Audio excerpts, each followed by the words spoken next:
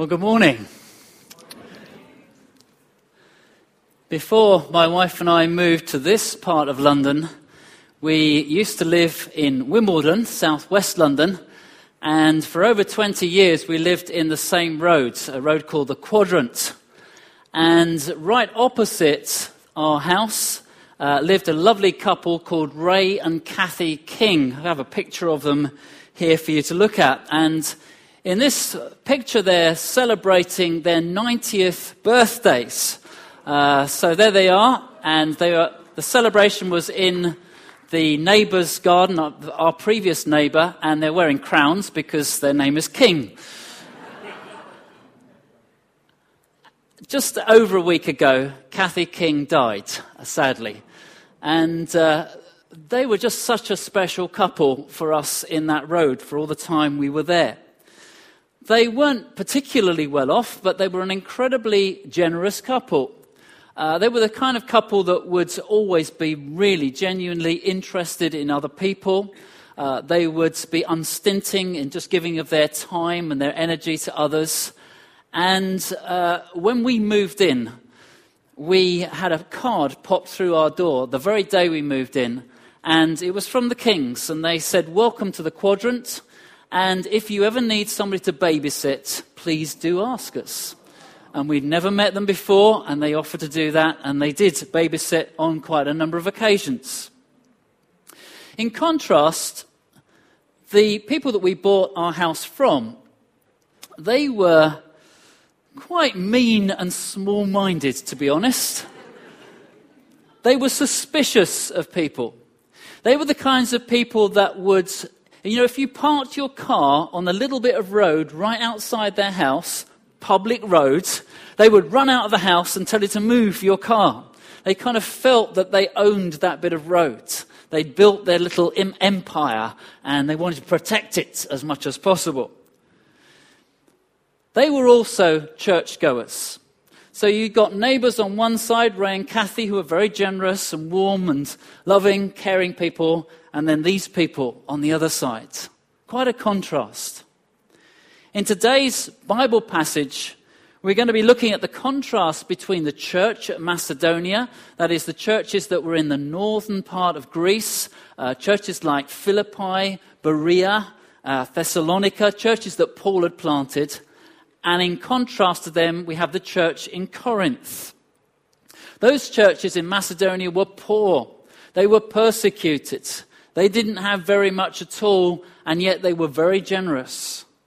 The church in Corinth, on the other hand, wasn't under persecution, was actually quite wealthy, and was in danger of being quite tight-fisted. We're in a series called Power in Weakness, and we've arrived at chapter 8 of 2 Corinthians, and we're going to read verses 1 to 12 in a few moments. But first of all, let me give you a little bit of background. You might remember that in Acts chapter 11, a prophet called Agabus prophesied that there'd be a famine right across the Roman world. And the church in Jerusalem and that surrounding area had been particularly affected by this famine, which went on for some years. Paul had been working with the non-Jewish churches and had decided he would take up offerings in all of those churches so that they could help the church in Jerusalem. And in AD 46, he and Barnabas delivered a gift from the church in Antioch to the church in Jerusalem to try and relieve them in this time of famine. Paul didn't give up there because the famine continued for some years, and so everywhere he went, planting churches and visiting churches that he had already established, he raised funds with the idea of going back to Jerusalem and helping the believers there. Now, originally, the Corinthian church had been involved in this offering, and they started well. But somewhere between 1 Corinthians and 2 Corinthians, those two letters that we have, they lost interest, and it sort of fell by the wayside. And in this chapter, Paul is reminding them that they had started to give, and he wants them to continue and finish off the gift that they'd promised. It was a bit like, when there's an earthquake somewhere in the world, lots of governments promise money, and some of that money materializes, but some of it doesn't quite get there at the right time. And so the Corinthians had started well, but actually had got interested in other things, and so had lost focus. The Macedonians, however, have been incredibly generous, so Paul gives them as an example to try and get the Corinthians back into renewed action. So his message is clear. The Corinthians were relatively rich. They had agreed to contribute, but they had not yet contributed. The Macedonians were extremely poor. Paul hadn't pressed them to give, but they were really keen to get involved in this offering. And so Paul is trying to shame the Corinthians into a proper response. Now let's read chapter 8, verses 1 to 12. And now, brothers and sisters, we want you to know about the grace that God has given the Macedonian churches. In the midst of a very severe trial, their overflowing joy and their extreme poverty welled up to rich generosity. For I testify that they gave as much as they were able, and even beyond their ability. Entirely on their own, they urgently pleaded with us for the privilege of sharing in this service to the Lord's people. And they exceeded our expectations. They gave themselves first to the Lord, and then by the will of God also to us. So we urge Titus, just as he had earlier made a beginning, to bring also to completion this act of grace on your part.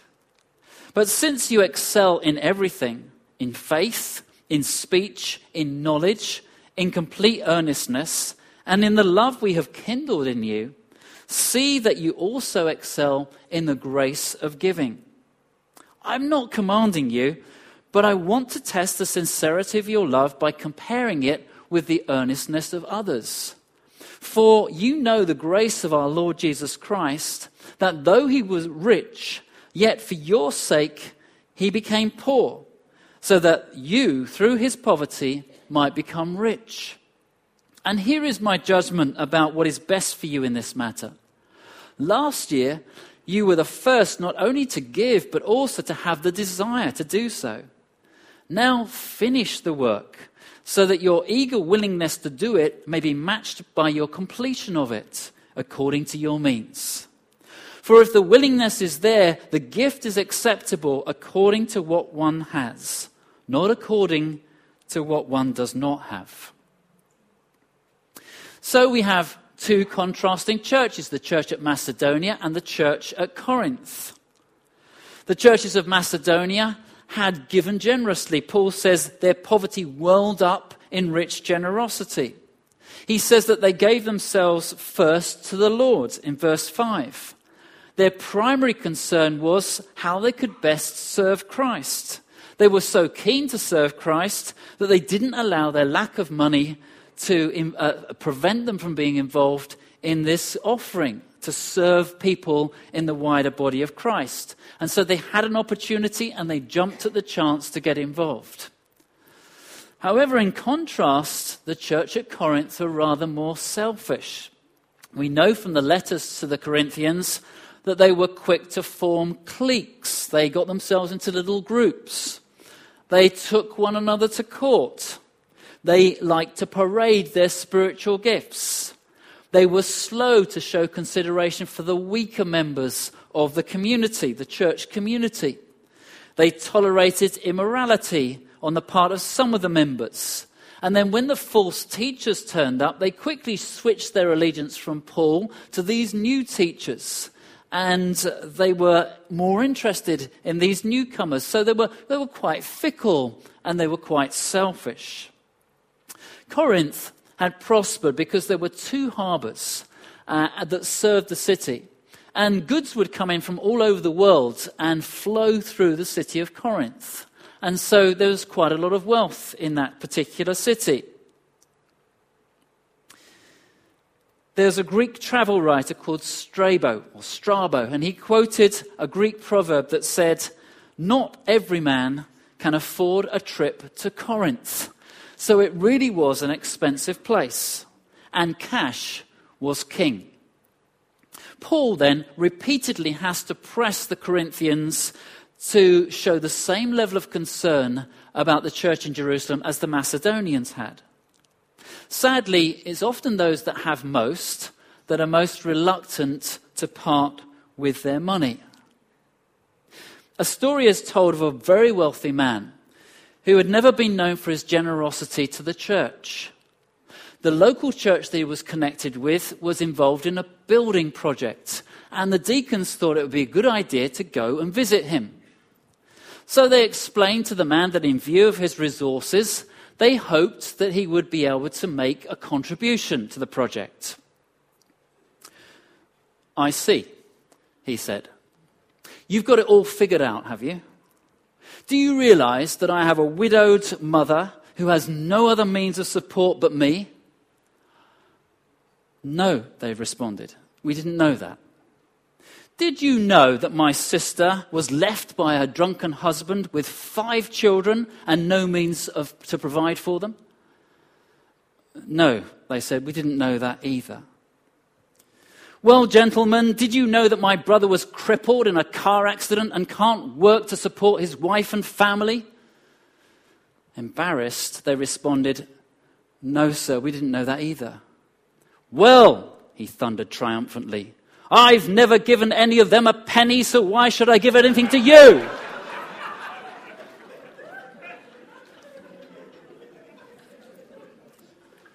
Sometimes it's the people with the most money that find it difficult to be generous. And the Corinthians had a lot of money comparatively, but they weren't being very generous. In Corinth, money was God. So they excelled in many things as a church, but Paul knew that the power of money could entice them away from serving the Lord.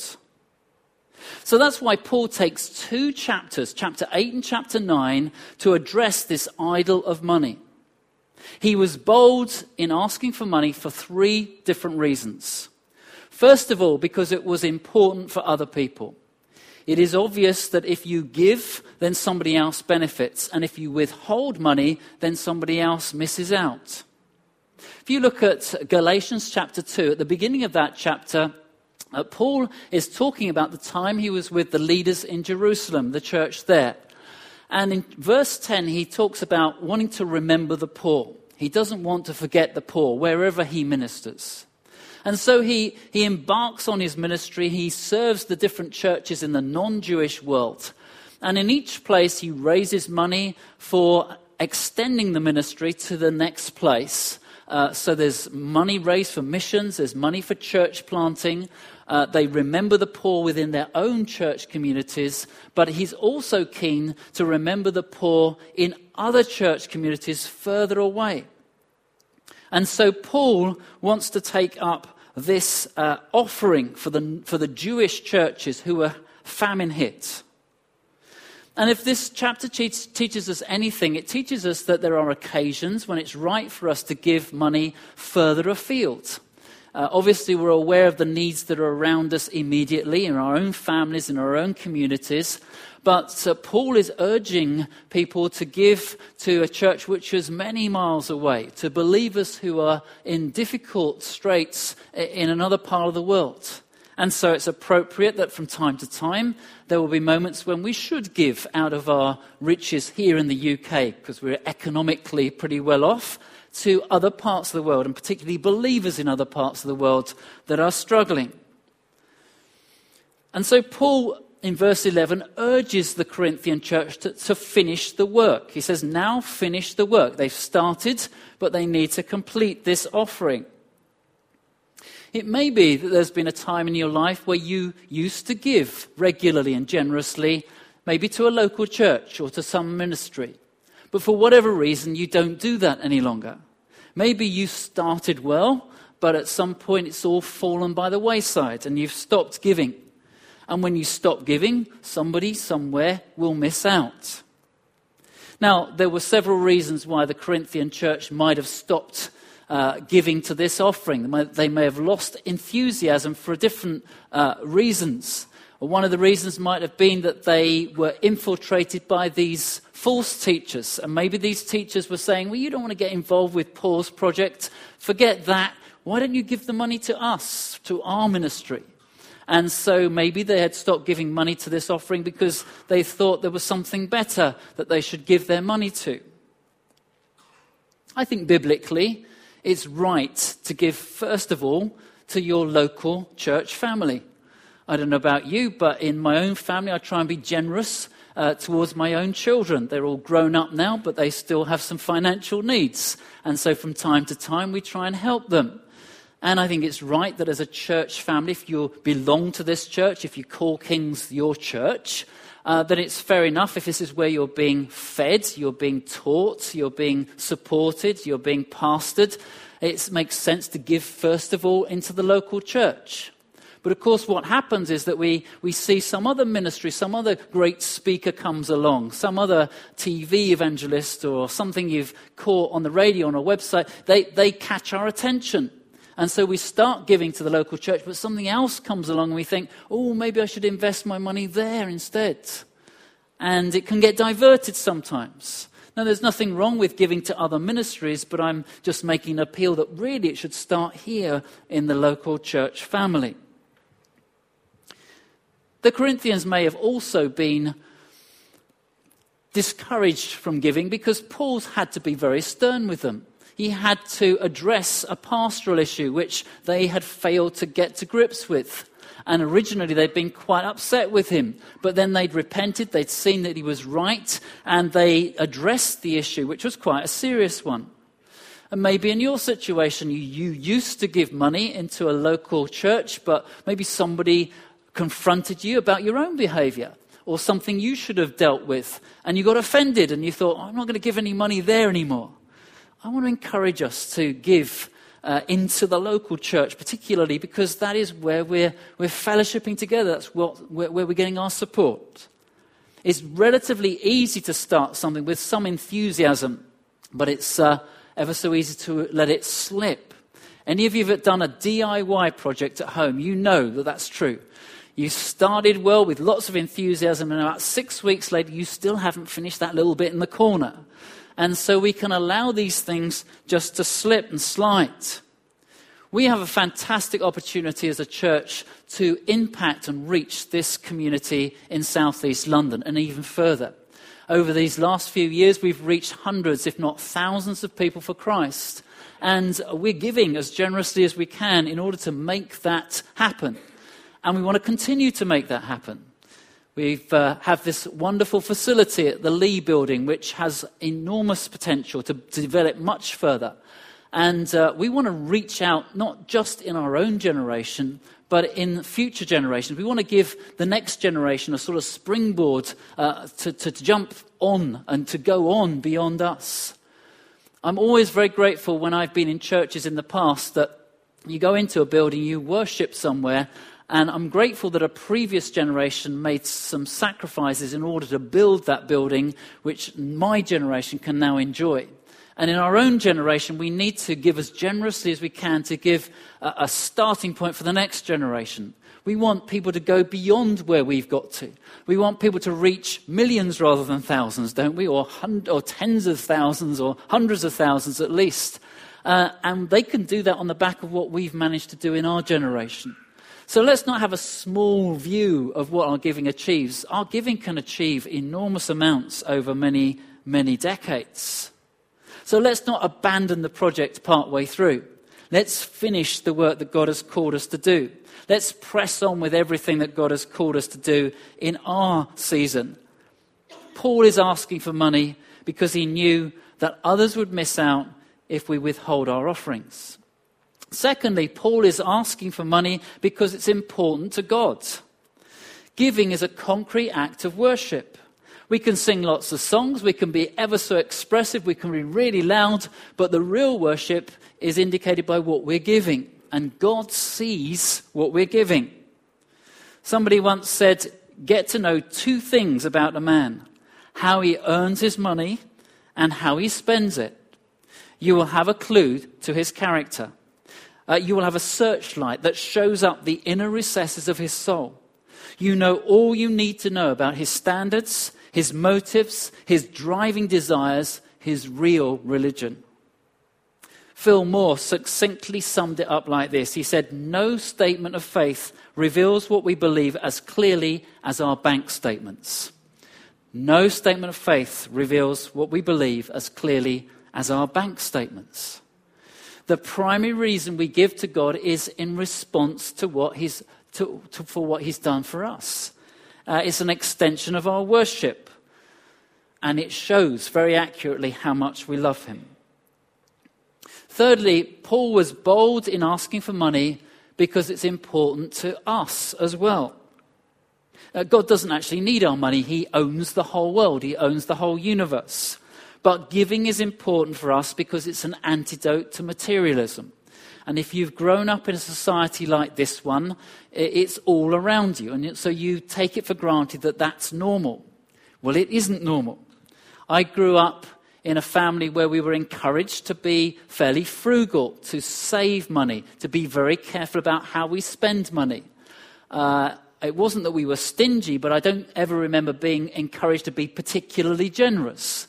Money was short in that particular time, and we had to handle it carefully. That was my upbringing. When I became a Christian, I had to relearn about giving and about generosity. You cannot assume that the way you've been brought up is the right way. In one of his books, J.I. Packer says, "Inevitably, we grow up children of our own age, reflecting in our outlook the mental environment in which we were reared. The process is as natural as breathing in the air around us and as unconscious. It is easy to be unaware that it has happened. It is hard to begin to realize how profoundly tradition has, in this sense, molded us. We may never assume the complete rightness of our own ways of thought and practice and excuse ourselves of the duty of testing and reforming them by the Scriptures." That is what Paul says in Romans 12, verse 2, that we are to not to conform to the pattern of this world, but we are allowed the Scriptures to transform our thinking, to renew our minds. And so we constantly have to come to the Bible and allow the Bible to speak to us, to place ourselves under the authority of the Bible, and allow the Bible to really shape our thinking and our attitudes, and particularly in this area of money. We learn from this passage also that you don't have to wait until you're rich before you can be generous. The Macedonians were undergoing some severe trials, and they were not wealthy at all. And yet they gave abundantly. In fact, the best time to learn how to give generously is when you've got very little money. I think I would say I learned that lesson when I first became a Christian when I was a student, and I didn't have a lot of money. But it was in that season that I realized that I could give 10% of my income and could be that generous at least. And if you learn that when you've got a small amount of money, it's easier to keep going so that when you've got a larger amount of money, you can still give generously. However, if you've already got a massive income, you're going to look at that and think, that is a lot of money to be giving to the Lord's work. I remember a friend of mine who was earning a big salary, a high-powered job, and he hadn't learnt this lesson of generosity yet, still fairly new Christian, having this debate with my predecessor, the pastor at the church in Wimbledon. He's saying, that's a lot of money to be giving away. And it was a lot of money for him. But if he'd learnt it when he got smaller amounts of money, it wouldn't have been so much of a problem.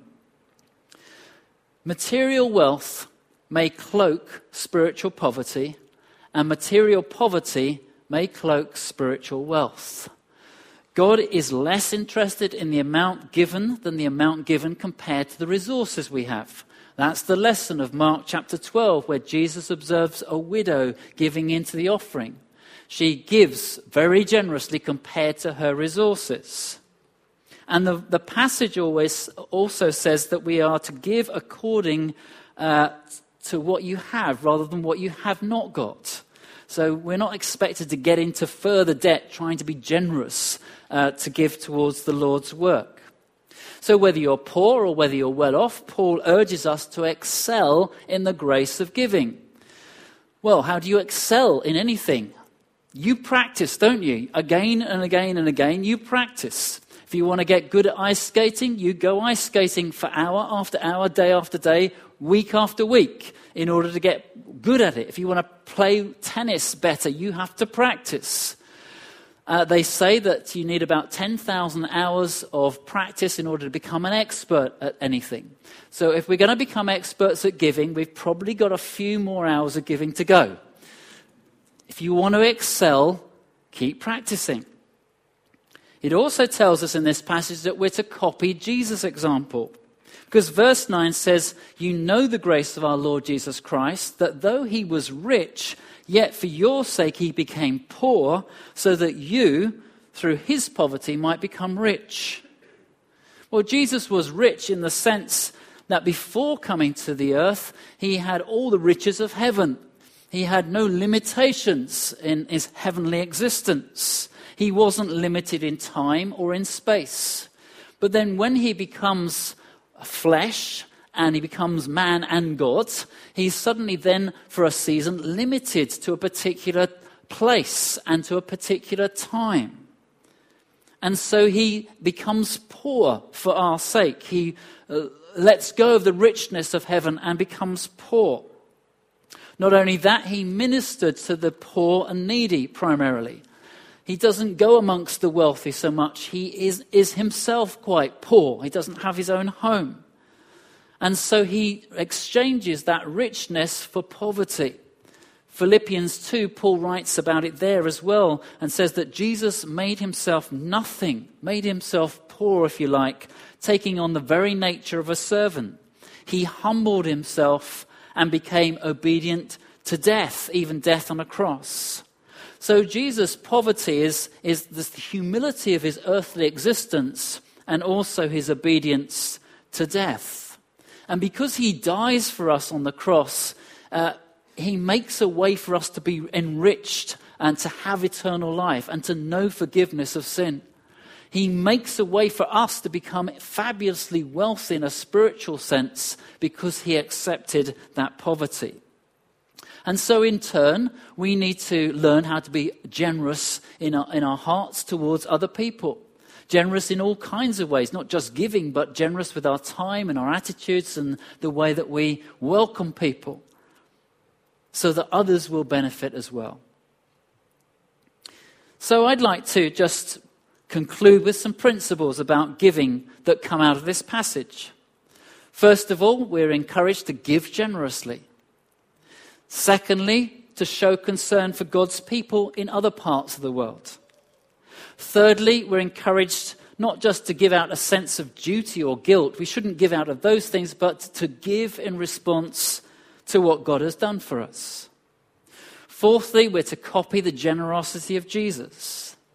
Fifthly, don't give what you haven't got, but give according to your means. And sixth, aim to excel in the grace of giving. The word charis, the Greek word charis, is found 10 times in 2 Corinthians 8 and 9. Tom Wright says this is one of Paul's big words, grace. Often when people talk about grace, they're thinking about the way that grace enables us to become a Christian, enables us to grow as Christians, and the way it enables us to live as Christians.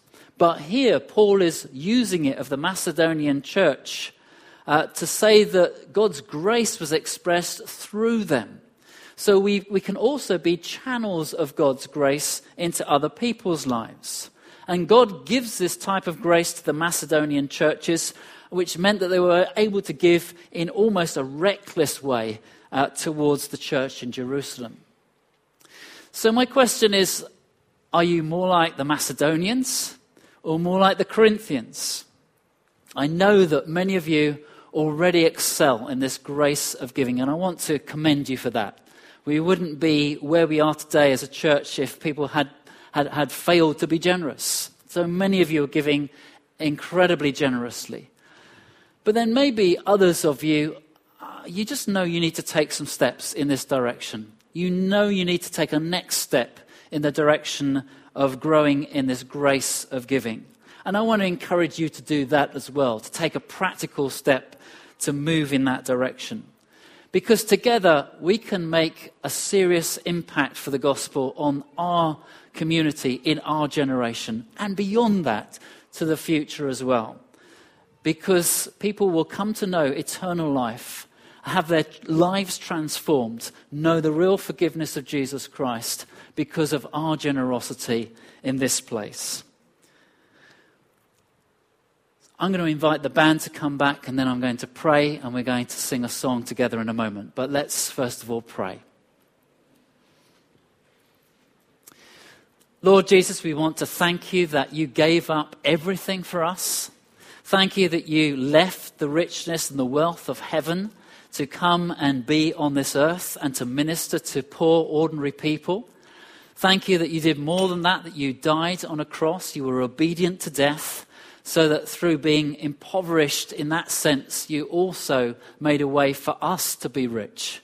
Lord, we thank you for all the spiritual wealth and riches that we have access to through what you have done for us on the cross. And we pray, Lord, that you would help us to live generous lives, to be generous in every sense, but particularly to learn how to be generous in the way that we give. And so, Lord, we say, Lord, help us to learn this lesson for our own benefit, in reflecting how much we love you, and also to serve other people, to be a blessing to other people, just as you've been a great blessing to us. Lord, we thank you so much, and we pray, Lord, help us to grow in this area of grace. In Jesus' name, amen.